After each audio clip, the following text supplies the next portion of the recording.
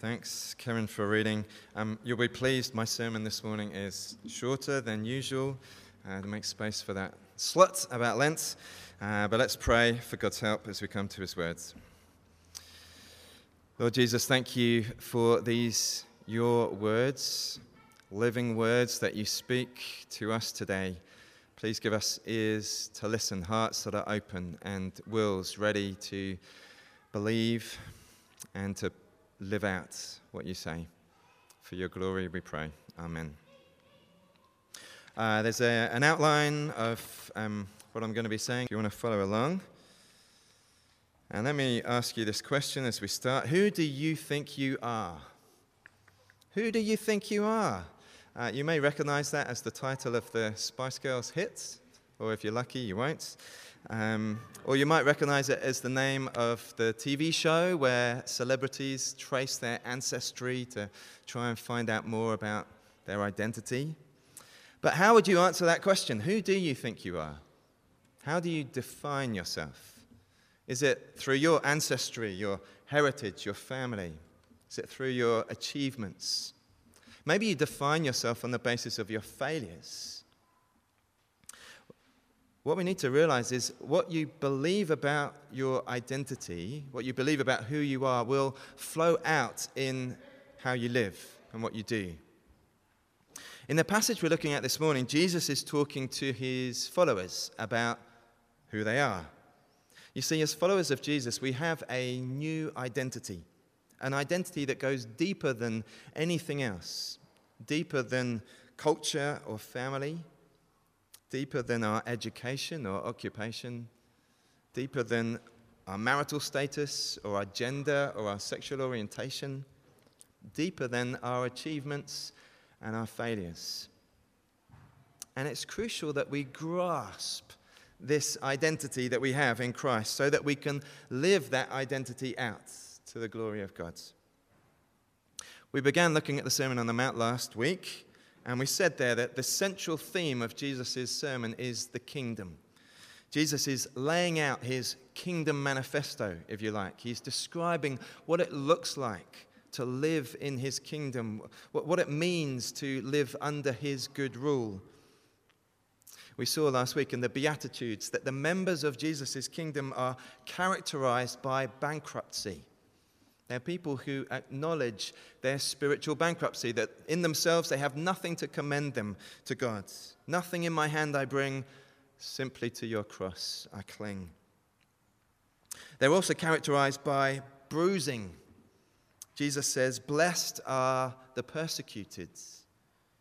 Then turns to his disciples and addresses them directly and says, "Blessed are you when people insult you and revile you and falsely say all kinds of evil against you because of me." See, following Jesus will mean conflict with the world. It will mean some bruising, some persecution. So members of the kingdom are bankrupt and they're bruised. They're also blessed. Blessed are the poor in spirit, for theirs is the kingdom of heaven. If you're a follower of Jesus, the kingdom of heaven belongs to you. Those who mourn will be comforted, will inherit the earth. If we hunger and thirst for righteousness, we'll be filled, satisfied. We'll be shown mercy. We'll see God, we'll be called children of God. What we learn in the verses we're looking at this morning is that followers of Jesus are not only blessed, they're also a blessing. Jesus uses two images to describe his followers, salt and light. Let me say, I don't think we know exactly what Jesus had in mind, particularly when he used the image of salt. Was he talking about salt as a preservative, and so his followers are meant to, stop the world's decay? Or salt as seasoning, and we're meant to bring some flavor and zest to the people around us? When it comes to light, in Jesus' day, no electricity. Light was really precious. Whether it was light in the house or the lights from a city on a hill, it relieved the darkness and brought new hope. But though we may not know the details of quite what Jesus had in mind, these two images together point to the fact that our lives as followers of Jesus are to have an impact on the world around us. So yes, we may face bruising, but our lives are also to bring blessing. Notice that Jesus doesn't say, try and be salt and light. This isn't something for us to do or to become. It's who we are. It's similar to what Jesus said in chapter 4, come follow me and I will make you fishers of people. It's who we are now. You are the salt of the earth. You are the light of the world.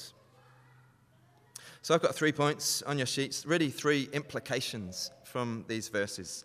Firstly, the world needs us. Now, it seems a bit arrogant, doesn't it? Hey, you need me. But I think it's an implication of what Jesus says. He's saying, you are the salt of the earth. You're the light of the world. Without salt and light, there'll be decay and darkness. Now, of course, what the world really needs is Jesus. But Jesus, in his strange wisdom, has chosen to use us, chosen to make himself known to the world through his people. Jesus is the light of the world, but he says, you are the light of the world. The world needs us, and therefore we need to be in the world, not hiding away in a holy huddle. We need to be engaged with the world, bringing to the world the blessing that it so desperately needs. Nicky Gumbel, the author of the Alpha Course, says Christians need to be salt and light in their work environments.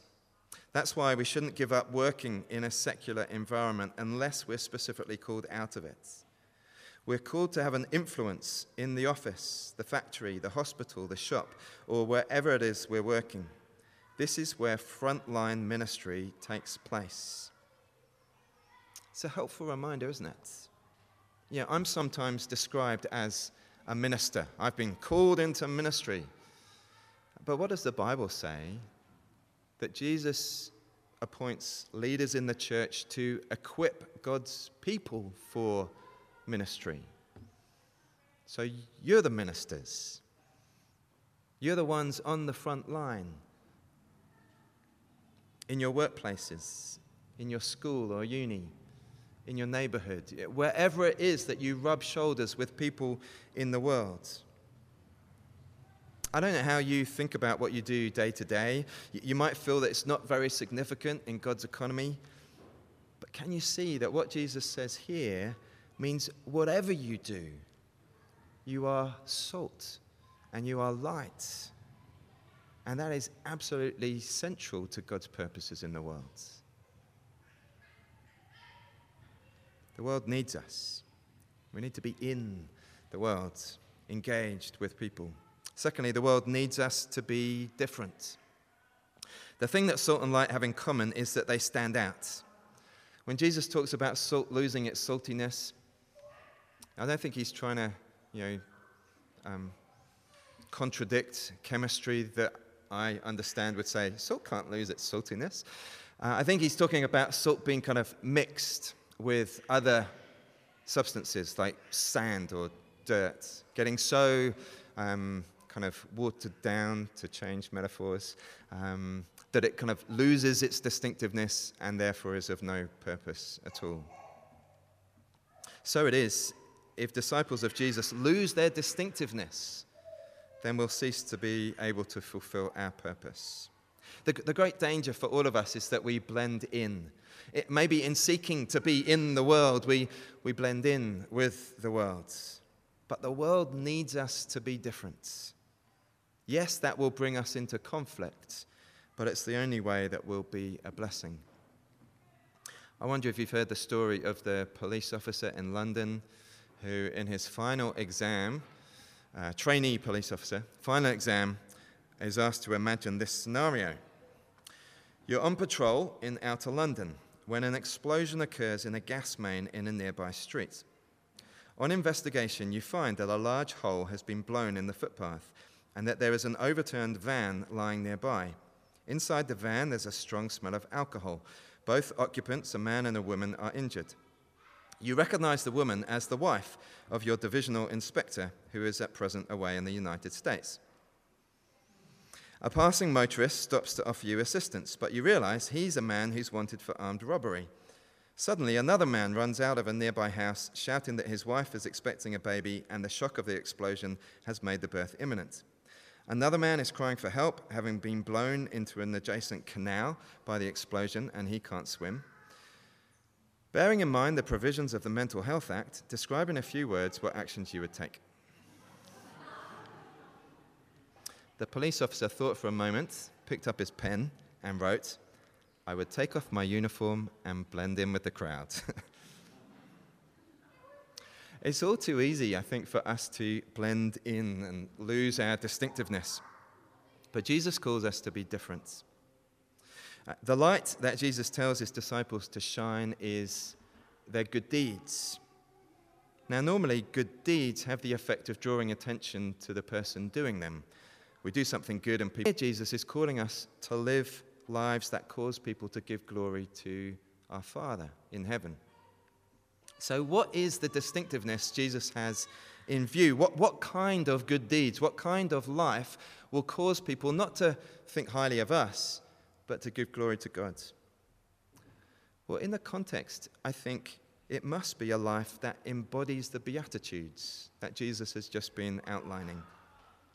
It's to be a people who are living the fact that we've got nothing, but God has given us everything. It's a life characterized by grace. And notice that Jesus is speaking here to his disciples corporately. He's saying that you, plural, are the salt of the earth. You, plural, are the light of the world. He's saying that together as a community, we have this identity and purpose. He's saying you're to be a community that embodies the characteristics of the kingdom. An alternative society, a city within the city, a community saturated by grace, displaying humility and mercy and purity and peacemaking. This is essential to our Christian witness.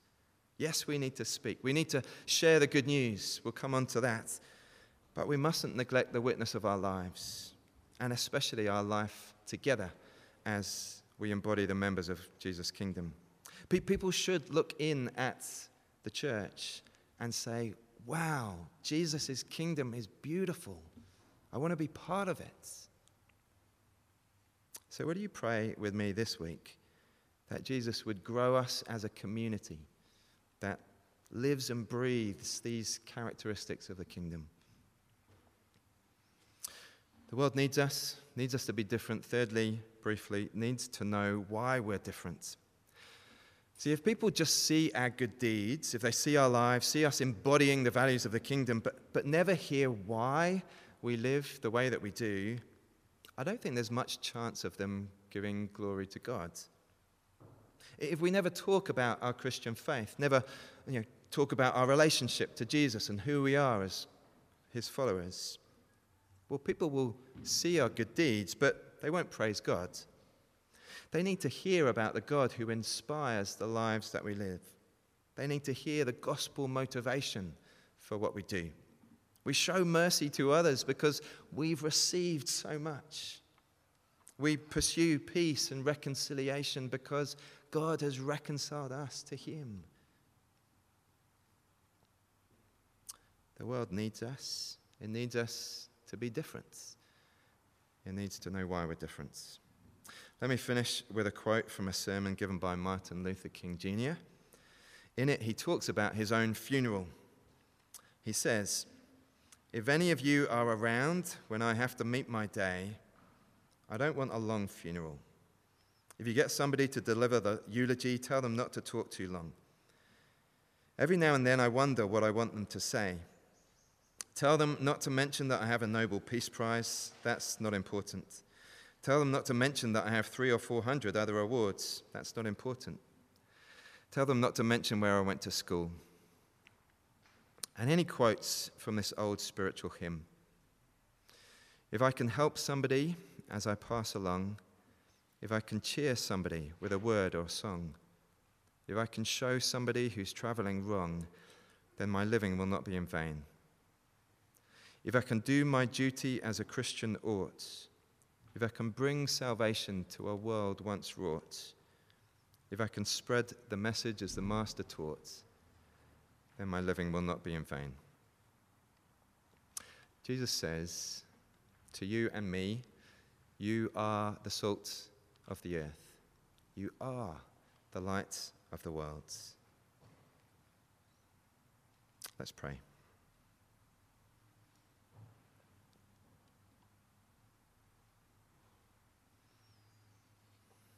Jesus, you are the light of the world, and yet you say that we are too.